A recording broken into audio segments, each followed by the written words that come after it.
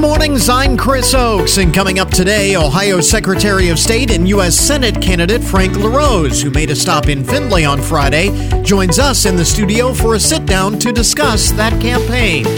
Also this morning, Flag City Honor Flight is planning another busy year in 2024, and while the community has always been very generous with their financial support, they also need a lot of volunteer help to make those flights happen. And we'll get the latest 4-H news from the Hancock County OSU Extension. Lauren Bernard-Kitzler will be here to tell us what's happening. This is the Good Mornings Podcast Edition for Monday, January 8th, 2024.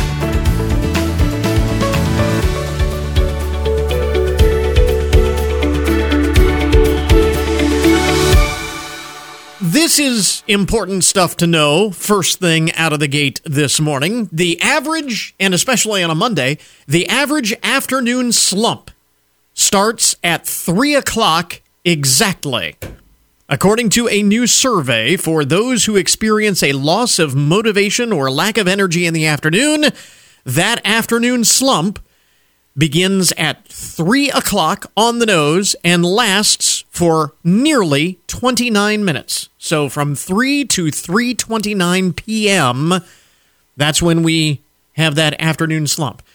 Your mileage may vary, of course, but I thought it was interesting. How does that compare to your experience? Is it around 3 o'clock? 21% of the 2,000 Americans surveyed on this, half of them say that there is a specific day of the week when they are more likely to experience an afternoon slump than others. Interestingly, it is not Monday. Now, you would think maybe Monday would be the day when you'd have an afternoon slump after the long weekend and so on. Heading back to work, you'd think Monday would be the day. But no, for most, Tuesday is the most common afternoon slump-inducing day.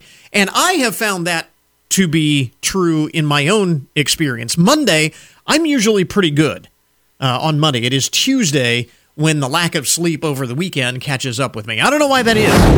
I'm sure that some doctor could explain it to me. Some physiologist, somebody who understands these things could explain it to me scientifically. But that's what I have found to be true in my own experience. So 3 o'clock on a Tuesday is the absolute worst time to try and confront a coworker, is what I'm hearing on that. If you've got something you need to bring up with a coworker, you avoid 3 o'clock on Tuesday. It's not going to go well. That's the moral of that story, I guess. Or just 3 o'clock in general every day of the week, just to be on the safe side. This is kind of interesting. Among the first things you need to know this morning, the most interesting and buzzworthy stories of the day, right around the end of the year / beginning of the new year, we get these data points every year, and this is the list of where Americans are moving. Where are Americans moving? They break it down by generation. This data from Storage Cafe, which is, I'm guessing, a storage unit company. I'm not familiar with Storage Cafe, but anyway, that's the company that put together this data. Gen Zers are heading to Connecticut, Washington, D.C., and North Carolina. That's where the most Generation Z movers are heading. Millennials, meanwhile, are going to Texas, Georgia, and Florida. Florida also at the top of the list for Gen Xers, Boomers, and the silent generation. And I thought this was interesting on a related note. This is a separate story from Business Insider. This shifting demographic in who is moving to the Sunshine State. I mean, typically we think baby boomers and older folks flock to retire in Florida, but they have recently been overtaken by this younger set.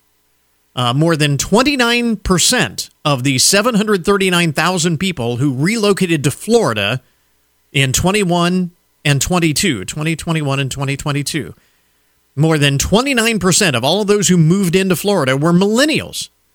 Boomers made up 25%, and Gen Zers at 21%. So it's the younger people that are moving in greater numbers to Florida than are the older people.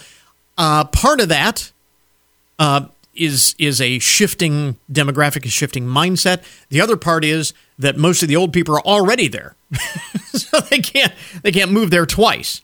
And of course, there are fewer in the boomer generation that are moving at this point. We're losing the boomer generation, and so there are just fewer of them out there, numbers-wise. So you knew that shift was going to take place eventually. In any event, Florida is at the top of the list for Gen Xers, also near the top of the list for millennials, as well as boomers and the silent generation. California experiencing the greatest net loss of millennials, Gen Xers, and boomers. The silent generation is leaving New York, and Gen Zers are heading out of New Jersey. That is the top net loss states among movers. So that is the latest data. U-Haul puts this out, and I think Mayflower puts out their survey, this from Storage Cafe. So everybody has their data, but a lot of it is typically very similar. So kind of interesting there. Let's see. Now, one of the big things going on this week, happening in Las Vegas, the annual Consumer Electronics Show. This week we're going to get updates from CES because it's always interesting. This is like the be-all and end-all for the tech industry, and technology is so integral to our lives, so integrated into our lives these days, that it is important, really, to pay attention to what's going on at the Consumer Electronics Show. And every year, they have incredible next-generation technology. It's like going to a car show and you see the concept cars. You don't know whether they'll actually ever make it to market, but it's interesting to dream at what, may evolve out of those. This is the same kind of thing with technology. You see all of this incredible dreaming type technology that may never actually make it in the form that you see it to the market, but will be the basis of technology that will be integral to our lives moving forward. Anyway, and then there are others that are just fun. Companies create fun things in technology just because they can. This, I think, falls into that category. It says here, if you have ever looked at your toilet and wished you could pair it with your Alexa, dream no more. Kohler has a new device that can sync with your digital assistant and has a host of other amenities like LED lighting and adjustable temperature blow-drying feature and more. The slim design seat also boasts a UV light to rid your toilet of bacteria once a day. The bathroom fixture company plans to unveil its tech-enhanced throne at this year's Consumer Electronics Show. The Pure Wash E930 has a range of water pressures from a kid-safe spray to a high-pressure boost mode. The cost, $2,149 for this bidet. High-tech bidet. I saw that, and I'm thinking to myself, it syncs with your Alexa. If Google and Amazon don't already know enough about you, that's information that I don't think they need to know about me. You know what I mean? I'm not opposed to the idea of a bidet. I think they're very convenient. But I'm not sure that I need one connected to my smart home. I don't think Google needs to know that much about me. I'm just saying, that's... and a couple of other items here. This is kind of interesting. This time of year, what are most people doing? They are de-Christmasing after the holiday. Have you taken down your decorations? This always becomes a big item of debate this time of year. When to take down your Christmas decorations. Saturday was the 12th day of Christmas, Epiphany, and so a lot of people de-Christmas their homes right around that time. According to an article in the Wall Street Journal, though, there is a growing number of people who are bucking the trend of de-Christmasing and keeping their Christmas trees up year-round. And this includes some home decorators. Portia Gorman is one of those. She says her Christmas tree stays up throughout the year. Now, she changes her decorations out with all of the seasons.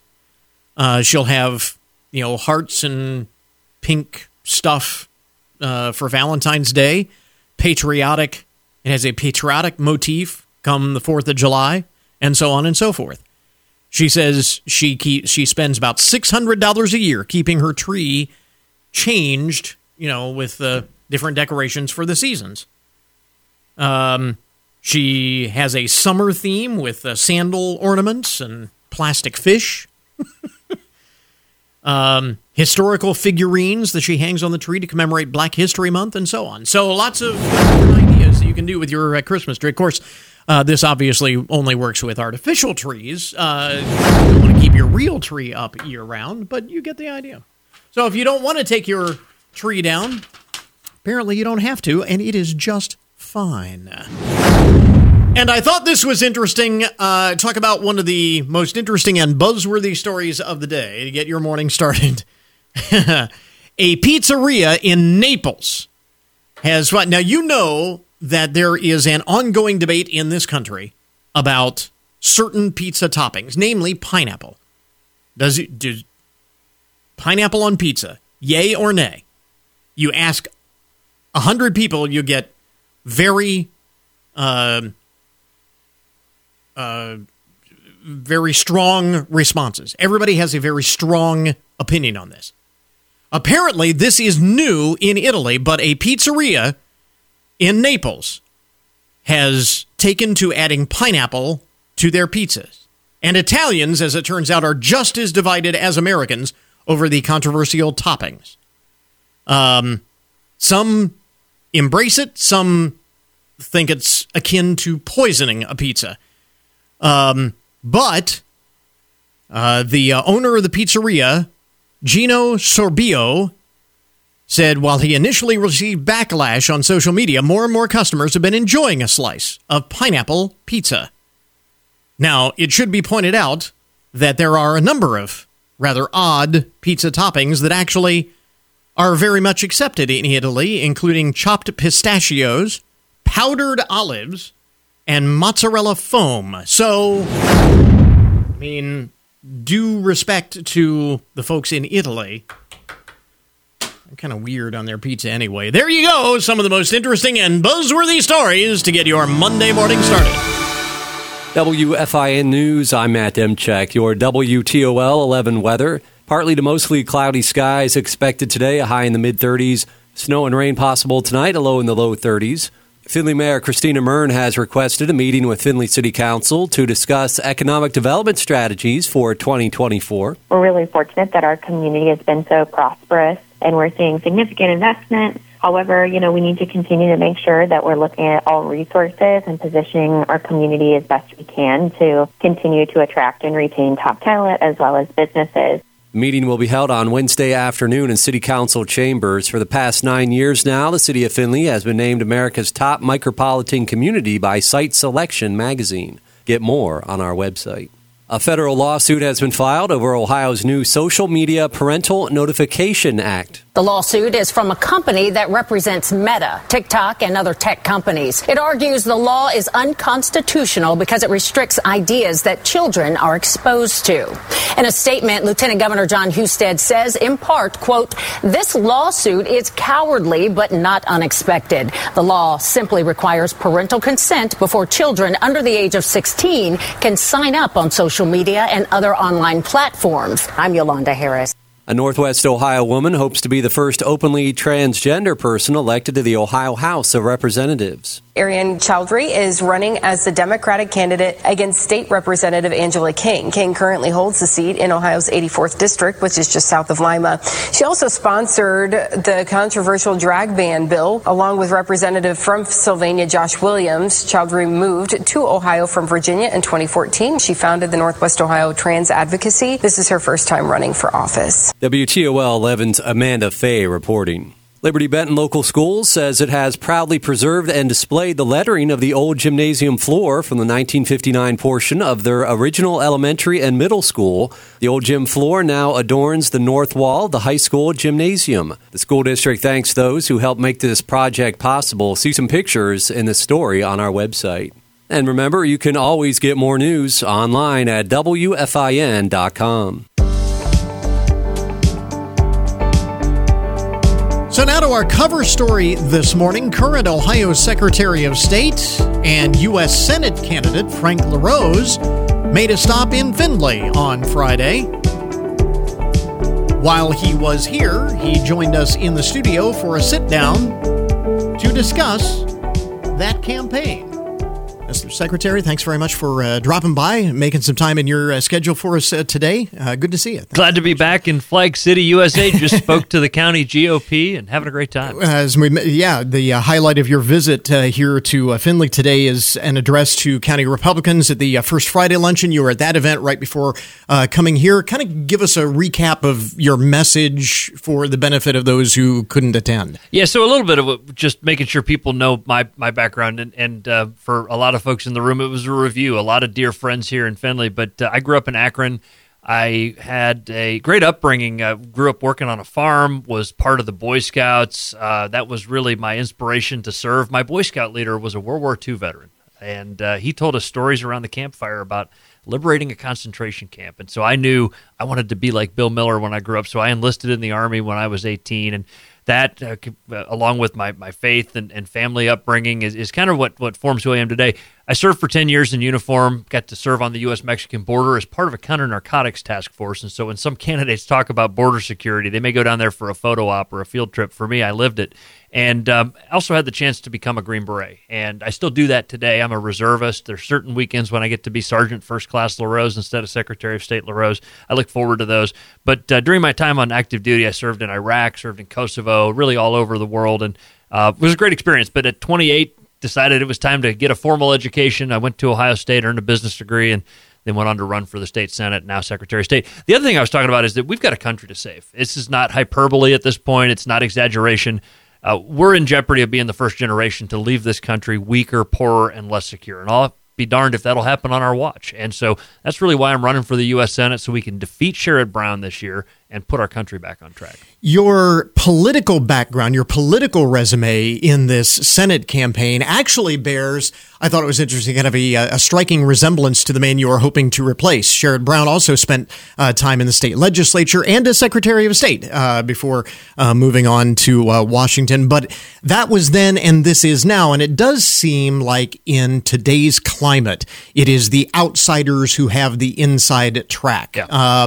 And as a matter of fact, both your opponents for the nomination, for the Republican nomination for Senate, have kind of leaned into that outsider mentality. Bernie Moreno, in fact, has tried to cast you in a negative light as the career politician. How do you counter that? First of all, it's hilarious. People can say whatever they want. I'm the only guy in the race who's not an elite. I'm the only one in the race who's not a millionaire. In fact, Lauren and I are thousandaires. I'm an Army sergeant who decided to run for office a couple years ago.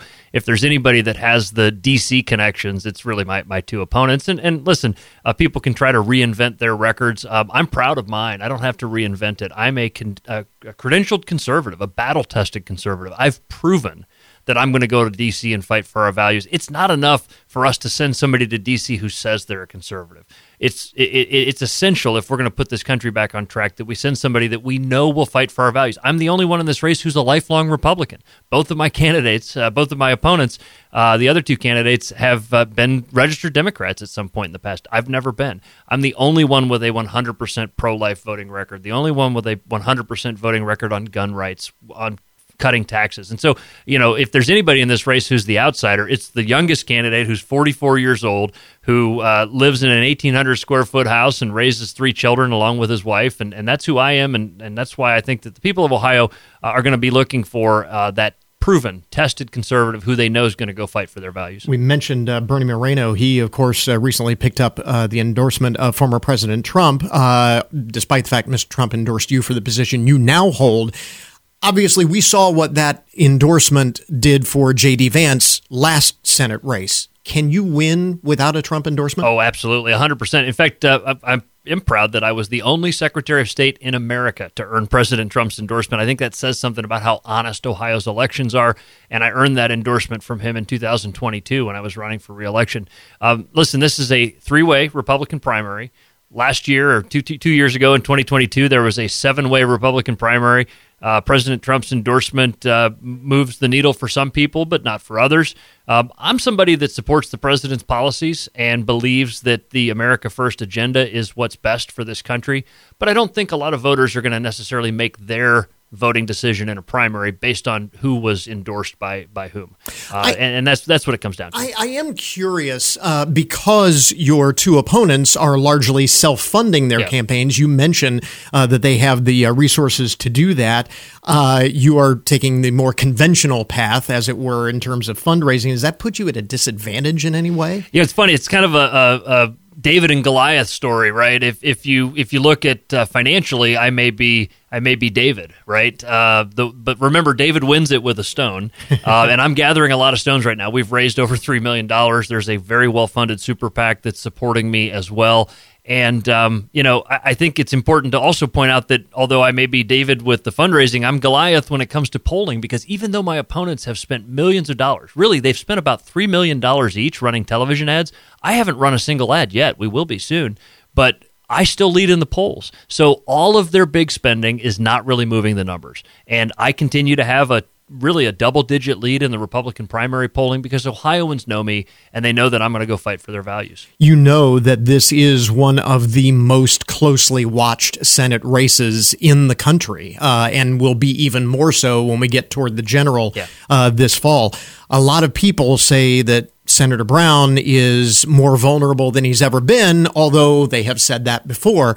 Assuming that you do get the nomination, how do you defeat an incumbent who has shown a remarkable ability to hold on to his seat, despite the fact that Ohio is becoming more and more a reliably red state? Well, first we have to go back a step. It's crucial that the right candidate wins the primary so that we can win the general. I'm the one that can actually beat Sherrod Brown. You only need to, if you're one of the dozens of people that still reads the editorial pages of the newspaper, you can see that the liberal establishment in Ohio has decided that I'm the most dangerous weapon against their buddy Sherrod Brown, so they're attacking me left and right. They know that I'm the one that has the wherewithal to beat Brown. And you're right, the nation is watching, because this is the seat we have to win to take back the Senate majority. If Ohio elects a credentialed conservative in the primary, we can beat Sherrod Brown, and we can do it by exposing what I call Sherrod's charade. This idea that he's some sort of working-class Democrat is absolute nonsense. The man's been in office for 48 years. I've been alive for 44 years, and so it's time for Sherrod to go with the right candidate who can reach voters and who voters know, and who has the credentials to prove that they're a real conservative, and to call Sherrod out for his nonsense, for standing with the Biden administration on all of the bad things they've done. It doesn't make sense that the most liberal member of the U.S. Senate represents Ohio. We're going to call that out, and we're going to beat Sherrod Brown this November, and that's why I'm asking for folks to vote for me for this important office.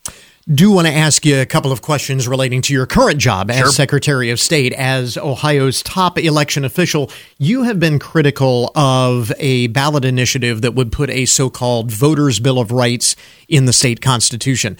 The Attorney General, I think it was last week, rejected the proposal that had been submitted for consideration. In December, you said, and this is the quote, "This is a political Trojan horse designed to make elections easier to steal, and they're dishonestly doing it under the name of security and fairness," unquote. What specifically do you oppose in this proposal? So this is why it was such an important effort to try to raise the threshold for passing constitutional amendments, because this is just one of many bad ideas that's coming to Ohio. I've been warning about this for a while. In fact, in Michigan, just 5 years ago, they passed something very similar. They called it the Voter Bill of Rights. This effort they call secure and fair elections. You can tell when the Democrats name something, it probably does the opposite, because what this would do is make elections less secure and less fair. It would create same-day voter registration where somebody could walk into a board of elections with no proof and just say, hey, here's my name, here's my address, now give me a ballot, not even having time to check them. It would take away our ability to do what we do now, which is removing deceased voters from the voter rolls, removing those who move out of state from the voter rolls, maintaining the accuracy of our voter rolls. It would take away our ability to check IDs. These are some of the things that Ohio has done over the years that make us a state where it's both easy to vote and hard to cheat. Things that we want. And this effort by the left to undermine that is something Ohioans should reject wholeheartedly. And that's why I've been calling this out. This is a dangerous proposal, just one of many. There are efforts to try to get rid of qualified immunity that protects law enforcement. There's efforts to put livestock care standards in that would make it impossible to run a farm in Ohio. There's all kinds of bad leftist ideas from the East Coast and the West Coast that are coming to Ohio in the form of constitutional amendments, and Ohioans need to be ready to fight them. This is just one of those. One final question about the subject of elections in Ohio. There, as you know, there are challenges to Donald Trump's eligibility to appear on the presidential ballot in at least, I believe, 34 states, maybe even more now. Colorado and Maine have disqualified him in those states. Challenges in other states have been dismissed, including Michigan has rejected that challenge. So a number of states going in different directions here. Are you aware of any effort to exclude the former president in Ohio, and how would that look in this state? Oh, they've tried, and it's important to look at their motivations. Just like I told you, the Democrats are attacking me because they believe I'm the most dangerous weapon against Sherrod Brown. The Democrats are attacking President Trump because they want desperately to do anything they can to keep him from being the nominee because they know that he'll defeat Joe Biden and that he will work to put this country back on track. They've already tried it in Ohio. They sent a letter to me saying that we should use the 14th Amendment to keep Trump off the ballot. I sent them a very terse response, as you can imagine. And I said it's up to the voters to decide this, to invoke a Civil War era, a Reconstruction era constitutional amendment that was put in place to prevent Confederate soldiers from becoming members of Congress, effectively, to try to somehow invoke that to prevent President Trump from being on the ballot is the height of foolishness. It's desperate. I entered a amicus brief in the Colorado case calling this out for the kind of political gamesmanship that it is. Colorado made the wrong decision. I believe that the U.S. Supreme Court will put an end to all of this. It is certainly what most people expect for this whole thing to become a moot point if the U.S. Supreme Court takes the issue up and makes the final decision. But logistically, I'm just curious. Obviously, in Colorado, it was a decision of the state Supreme Court there. In Maine, it was the Secretary of State, your counterpart in Maine, that made the decision. I believe an unlawful decision on her part. Well, that's what I was going to say. Would that fall on your shoulders, or would that have to come from the Supreme Court? This is why it's important that we have a smart, conservative Secretary of State, and why I was overwhelmingly reelected in 2022 with more votes than anybody's ever gotten in the history of the office. Ohioans want a thoughtful, conservative Secretary of State, and that's what they've got. And that's why I turned them back, and I said, we're not going to do that in Ohio. If somebody wanted to file a legal challenge, I suppose they could do that. This is why it's important that we elect good judges and justices as well. But just next week, I'm going to be putting out the list of who's going to be on the ballot. Our boards of elections have been scrutinizing those signatures. Our office has been consolidating all of that. In fact, I was on a conference call with our team this morning on my drive up to Findlay about that matter. And so we're going to be announcing next week who has qualified for the ballot. Not to break any news here, but I can predict that Donald Trump will be one of the Republican candidates who is definitely going to be on the ballot in our March primary. There we go. Again, the work continues in your current job. Campaign continues for the Senate. Secretary of State, Senate candidate Frank LaRose with us in the studio today. Thanks very much for dropping by. We appreciate the time. Thank you so much. Hope folks will consider voting for me and visit franklarose.com for more information.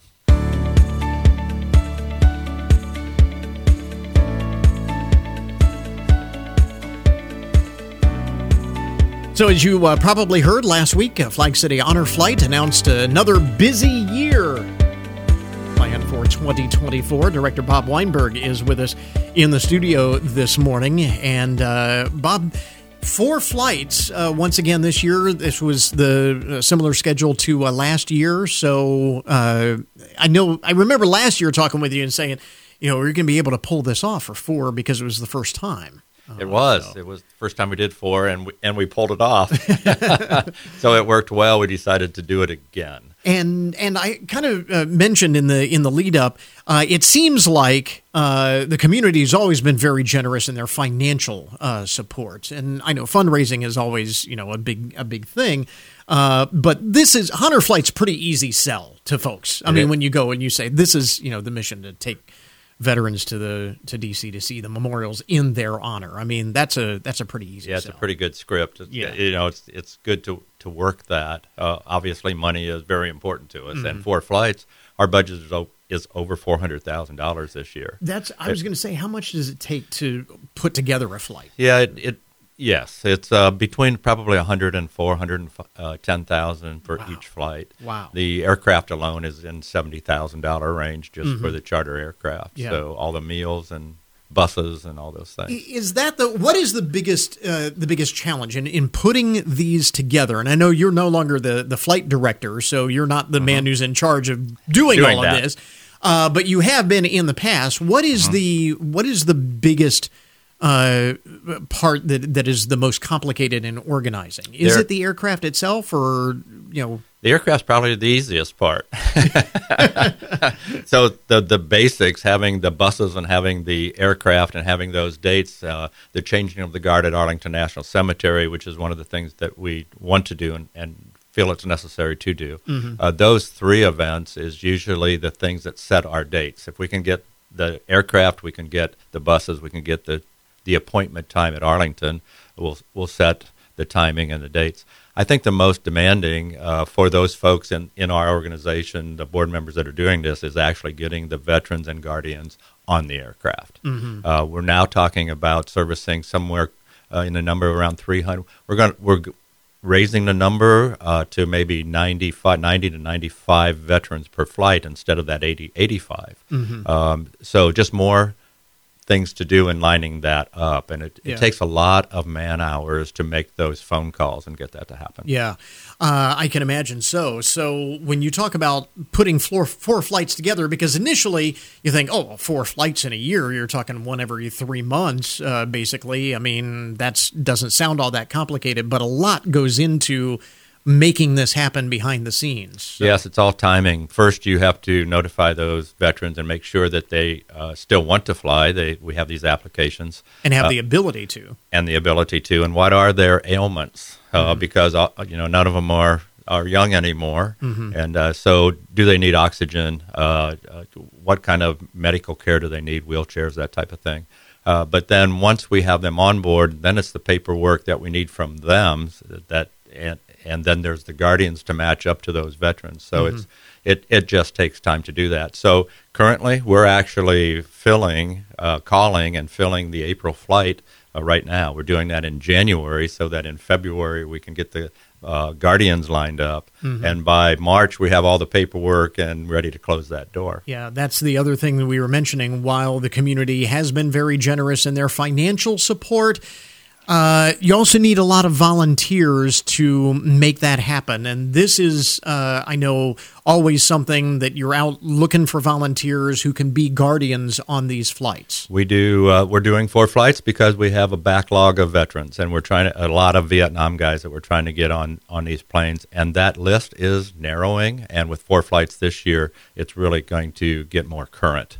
But we are one-on-one. So for every veteran, we're also attaching to his hip a guardian, and that number, there's no backlog there. So we're always looking for those volunteers to come out and get on board and be a part of the flight. What is involved in being a volunteer guardian for an honor flight? Basically health, being in good enough health to be able to take care of someone else for that day. It's very easy to do with any volunteer guardian or veteran. It's flagcityhonorflight.org. They can fill out that form. We're going to give them a call, the guardians a call, and find out some information as far as how physically fit they are, because you're either going to be walking with a veteran or you may be pushing a wheelchair for the day. And that's actually miles of pushing the wheelchair from World War II to Vietnam Wall is 9/10 of a mile and back. So now you got a couple miles involved there. So it's a busy day. and you have to have the health to be able to take care of that person. But it is one of the most rewarding things that it's you can life-changing. do. I talked to a number of folks who have been guardians on these flights in the past, and they invariably, to a man, will all say they were very moved by that experience. Yes, it's life-changing, not only for the veteran, but for all those involved, because we do have family members that are guardians. We allow that to happen, but a lot of folks aren't family members. They just volunteer to do it, and they now have a newest best friend, and that's that veteran, and that goes on beyond that flight too, with birthday cards and Christmas gifts and those types of things. Yeah. But you find out what that person did, not just what that person did in the military, but also what their life was like before and after World War II, Korea, Vietnam. Yeah. You mentioned that in some cases it is a family member or a friend, somebody that one of the veterans knows, an individual that they know who serve as their guardian, and that is terrific. But more often than not, it's just somebody that you have put together with That's correct. That's correct. Veteran. Yep. And our new system that we started this last year, we have a new computer system that matches people up also. So, for instance, if you're a Vietnam veteran and you served with someone that you know well and lives in the area, wants to be on Honor Flight 2, we can actually match those two veterans up to go on that same flight. But if there's a guardian that wants to be with those folks, with that particular veteran, we can match those two up also through our computer system, so that there's a buddy system, and then there's also the marriage between the guardian and the veteran early in the stages.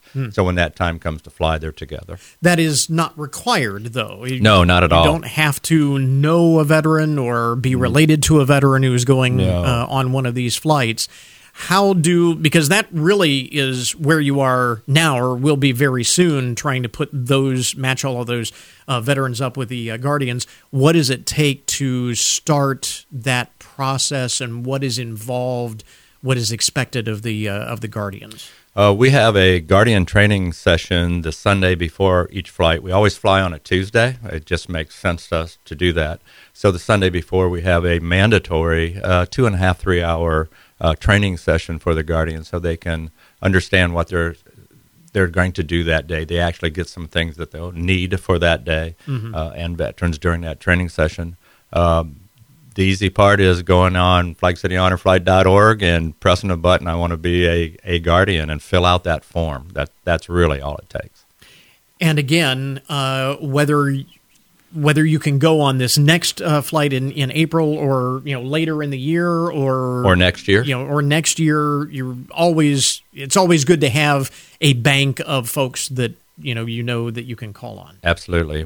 We have what we call seasoned guardians. They've done it before, and there are repeats, people that want to come on. We do ask, which speaks to how dramatic and how fulfilling doing this is. They want to do it more than once, so. And it's a reason for not having all family guardians also. When we can get the outside public to get involved, hate to say it this way, but we also get money that way. Sure, because sure, people find out what the mission is and understand what that mission is, and when it's heartfelt, they want to do more. Yeah.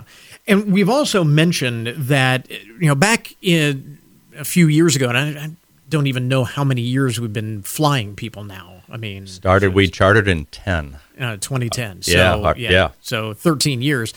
But back then, there were a number of Honor Flight chapters around the area, and the Flag City Honor Flight is pretty much one of the last ones in our area that remains. So this is more than just for Flag City, Findlay, USA. Right. So we do right now. Currently, there's probably I think around 130 hubs throughout the United States, which involves Hawaii and Alaska. In Ohio, we have 5 hubs, but we are pretty much Northwest Ohio now. There's one in Columbus and Dayton. There's Cincinnati and Cleveland.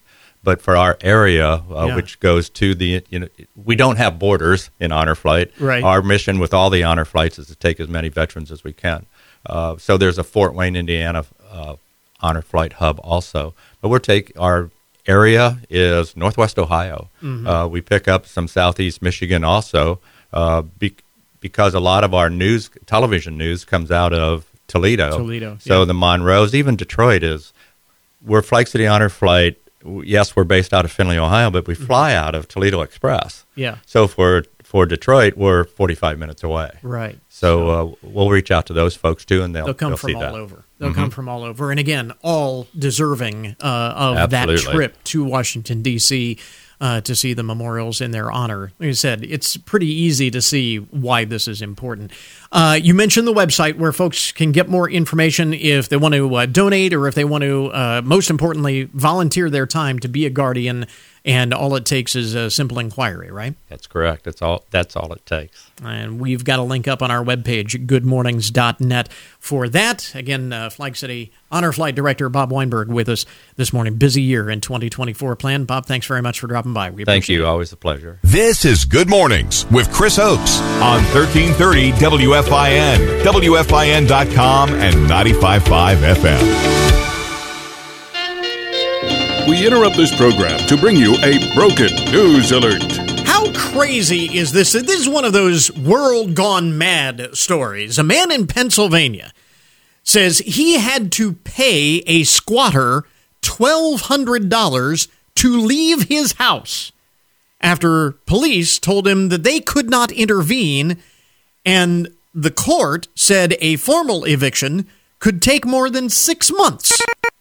This is the story. Chris Hart got a call from his real estate agent not long ago, reporting that neighbors had seen people taking down the for sale sign in front of his house and just moving in. These people took down the sign and just moved into the house. The homeowner called police, but after a brief investigation, officers said that the people at the house claimed to be renting it, even though Mr. Hart said, no, they're not renting it. They just moved in. But the cops said that there was nothing they could do. Because, the story goes on to say, because the suspects had squatters' rights as soon as they moved into the house, the only way to get rid of them would be to file for an eviction to remove the squatters. Filing the court action, filing the suit in court would cost $300 just to file it, and it could take up to a year, according to court officials, to actually evict them from the home. He ultimately then decided to confront the squatters directly and ended up paying them $1,300 to leave, and then it cost him about $700 to fix the damage that they had done to the house.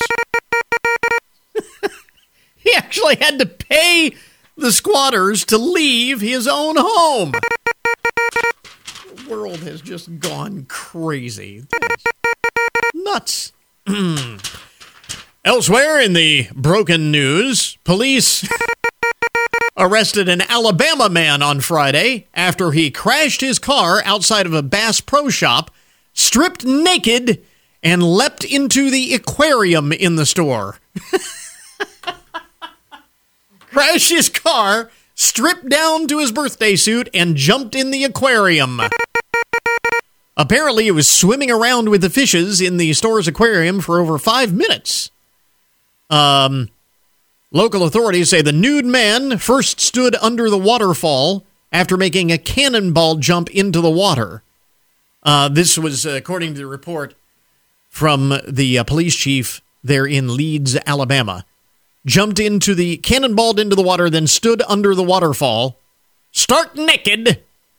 The man eventually climbed out of the massive aquarium, shouted at 2 police officers before diving back in.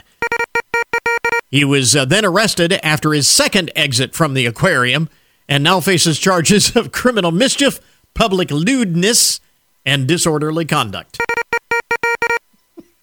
Why do I get the feeling, and the report does not say, so I'm just speculating here, but I have the feeling that some sort of intoxicating substance might have been involved.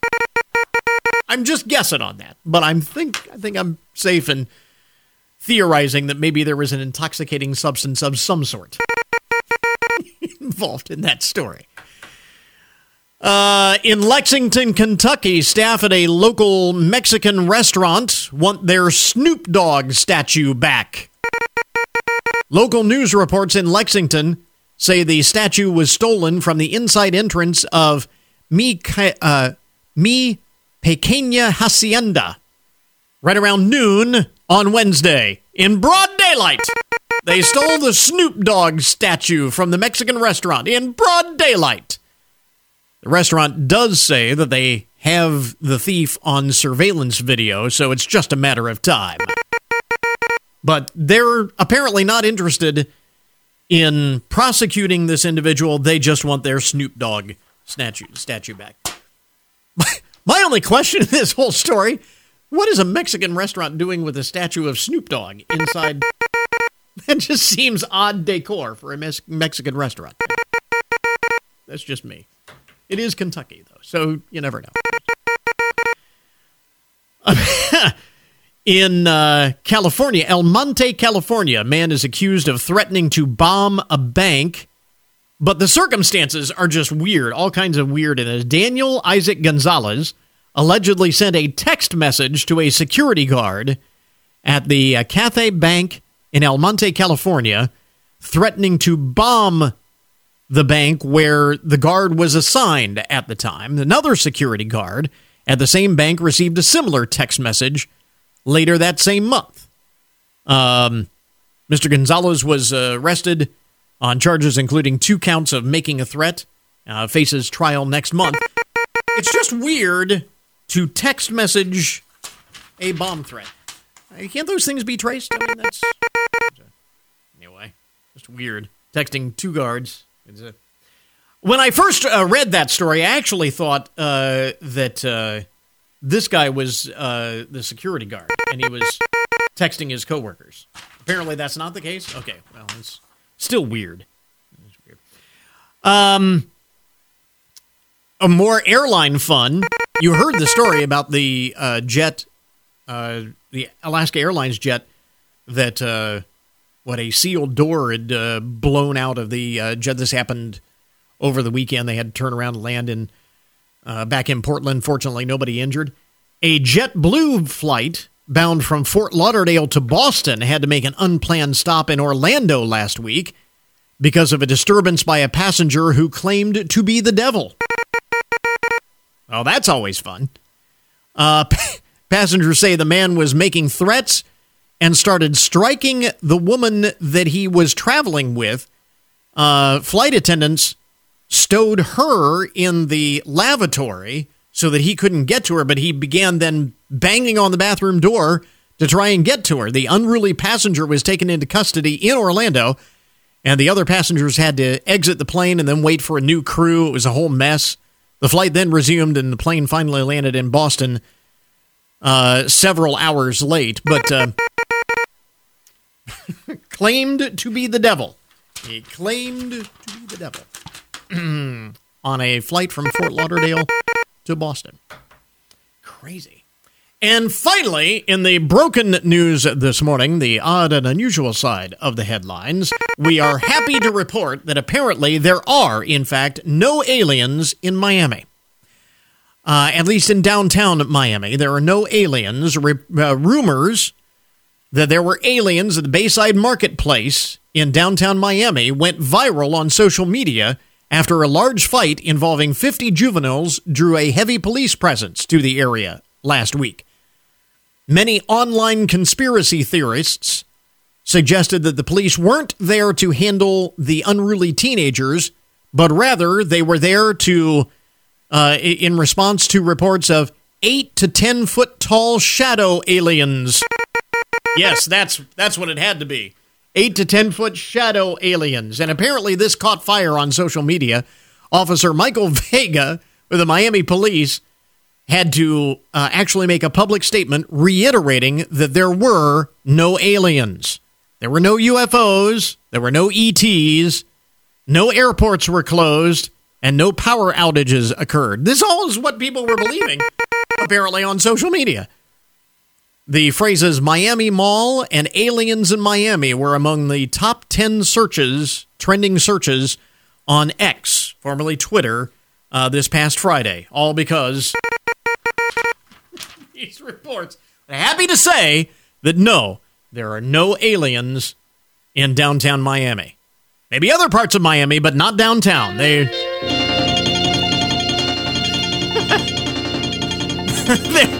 you go.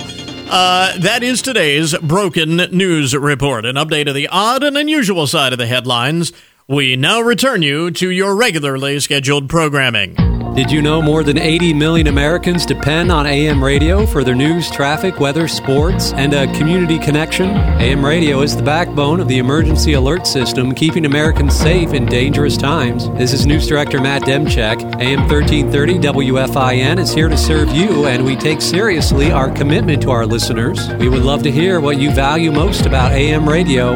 Visit wearebroadcasters.com and tell us how you depend on AM. And now your daily download, the numbers behind the news and the statistics that shape our lives. Apparently, the rebel spirit is alive and well in America, and we are all the better for it. According to a new survey commissioned by Rebellious Wines, 74% of Gen Zers and 52% of millennials say they live their life in a rebellious fashion. Gen Zers tend to say breaking rules and conventions led to positive changes in their self-confidence. And millennials say embracing their rebellious side helps them feel part of something greater than themselves. Overall, 52% of Americans say professional growth stems from taking chances, and 57% say being rebellious is a skill, not an attitude. I would suggest that it's probably a little bit of both, don't you think?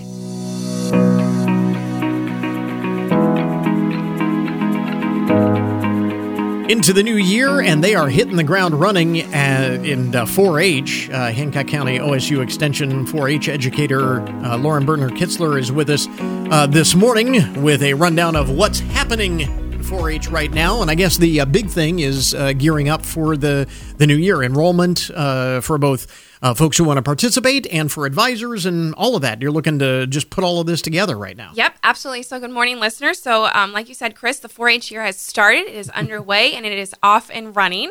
So the first couple of things that we have coming up is for our advisors. We are going to be bringing on 13 new advisors for the 2024 year, so that's super exciting. But all of those advisors obviously have to go through some trainings and some courses to make sure they are promoting the proper information, sharing the right projects. So those two big trainings for our advisors are coming up on January 20th and January 24th, specifically just for our volunteers and our advisors. Okay, so is there still time? Do you still need folks to sign up for to be advisors, or to help out in that way? So we're always looking for volunteers to help kind of here and there. For when it comes to our advisors for our club, actually that is open during November 1 to January 2nd. Okay. We'd like to make sure our advisors are in kind of the first of the year, ready to go, and that way we have them through all those trainings to kick off the year. Time to plan the trainings and all of that. Yeah. But you mentioned that there are opportunities for those who maybe have a skill to share or something that they can offer to the various 4-H groups. Yep. So we're always looking for volunteers that if they have a niche in something, whether that's sewing, whether that's mowing the yard, whether that's gardening, we're always looking for those volunteers to kind of help guide and mentor our 4-H kiddos that take those projects. Okay. So what is involved in that, in volunteering in that way? So that would just be reaching out to our office, and we would put you in contact with those members. We do have a sewing club, so Joyce Schroeder actually oversees our sewing clinics. We have different types of woodworkings, not necessarily a club, but they do meet often and kind of help mentor for our shooting sports kiddos. Okay. Bruce and Tish Sampson oversee all of our shooting sports 4-H members, making sure they're meeting those requirements, filling out that project book. So contact our office if you're interested. So those are a couple of examples, but there are any number of different fields that 4-H participants will explore. So chances are good there might be something that would fit your skill level. Absolutely. So there are so many projects within 4-H, so we're always looking for those volunteers and those helpers with those 4-H members. So just contact our office, and we will put you en route and where we see fit. Simple as that. For those who would like to participate, is that open, or is that closed? Nope. So that is open, and it'll run until April 1st. Okay. So 4-H projects, students can go into our online system if they are new. They'll want to reach out to our office, and we want to make sure we connect them to a 4-H club within their school district. That is how we kind of organize our 4-H clubs. But those members that are returning, they'll just go back into our online 4-H system and pick which project is of interest to them, and then of course always let your 4-H advisor know. That is open until April 1st. Okay. Anyone can do that. April 1st. And we have talked about this in the past, but it bears repeating. This is not just an organization or a club for rural youth. Oh, golly. No, it is not just for rural, those that live in the country. It is so much more than that. We actually have our program assistant going into schools to help promote 4-H to gain more interest because, like I said, 4-H has so much to offer, and it's not just animals at the fair. You know, it is sewing, it is the woodworking, it is the mowing the yard, it is... You've leaned in quite a bit to STEM subjects in recent years. Yes, that is a next big up-and-coming thing, a lot of robotics. So we have 2 new robotics coming down the line for 2024 here. So, and we have the STEM kit that is actually in our office. So if those members take those projects, they rent out that kit for a certain period of time. They complete that project, whether that's building the robot, the Legos. There's so much when it comes into STEM. Wow. That's a big, very up and coming. That's pretty cool. If you've got some free time with that, I'd be interested. Okay. Yes, we actually received a grant. Robotic kit home. That's pretty cool. We actually received a grant, and they're called RVR cars, and they are robotic cars that you can connect with an iPad. And like I said, our 4-H program assistant has been going into our schools sharing that because the technology is the new up-and-coming thing, whether it's farming, whether it's right here on the radio station, knowing the ins and outs of all of that. So super important for our members. It is a long way removed from the origins of, learning about the animals on the farm and sewing and, all of those. Those are still part of it, but... So much more. So if someone is interested in signing up, or their kids express an interest in signing up, or have an interest in one of these fields, this is a good way to channel that and help them learn more what's involved in signing up. Yep. So you can just come into our office. We will, like I said, we pair our 4-H members with the club within the location of their school district. So if you are in Liberty Benton School District, we're going to pair you with one of our 3 4-H clubs that are in the Liberty Benton area. Okay. We do this so we make sure members are not having to drive clear across the county to attend a 4-H meeting. But if you have interest in any 4-H project, you are more than welcome to come into our office. We can show you a little snippet of that project. So if it is something STEM related, we can show you the Lego kit that we have or the robot that we have. If it's something more along the tractor safety, we can show you that tractor safety project book, kind of see if that is of interest to you, because of course we always want to know, we want to share and let you know of everything that's involved before fully committing if that's something of your interest. So. Yeah. So reach out to the 4-H office for more details on that. Also, one of the other big things that you do every year would be happening a little bit earlier this year, I understand, is the benefit auction. Yep. Right? So normally our benefit auction is held in April, but because we've got a little thing going on in April. We do. Something that's actually going to impact our county a lot more than I think some people are thinking, but it's going to be great. It's going to be a good time. But we are actually moving our benefit auction dinner to February because of the solar eclipse that's going to be happening this year. Okay. So give us all of the details on this. So that information, that benefit auction dinner is going to be taking place Saturday, February 17th at the Hancock County Fairgrounds. Tickets are going to be $30. You can purchase your ticket at our office, the OSU Extension office here in Hancock County, for $30. Doors will open at 5.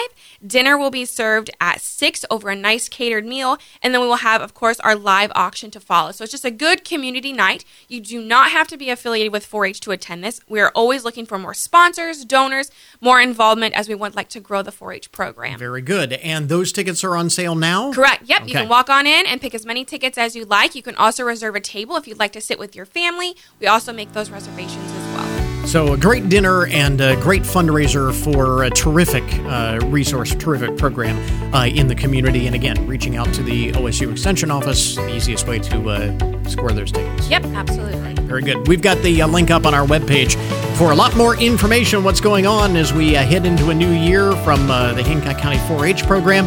Again, Lauren Berner-Kitzler with us from Hancock County OSU Extension. Thanks very much for dropping by. Happy New Year. Yes, thank you. Have a great day, listeners. And that will finish up our podcast for today. I want to thank all of our guests for joining us on the program, of course. And remember, you can get more information about all of the topics every day on the show at our webpage. That, of course, goodmornings.net. We invite you to check us out online. Coming up tomorrow morning on the program, what is your New Year's resolution? We'll let you know about Blanchard Valley Health System's smoking cessation services for anyone looking to finally kick the habit. And it's another year of fun for all from the Community Foundation.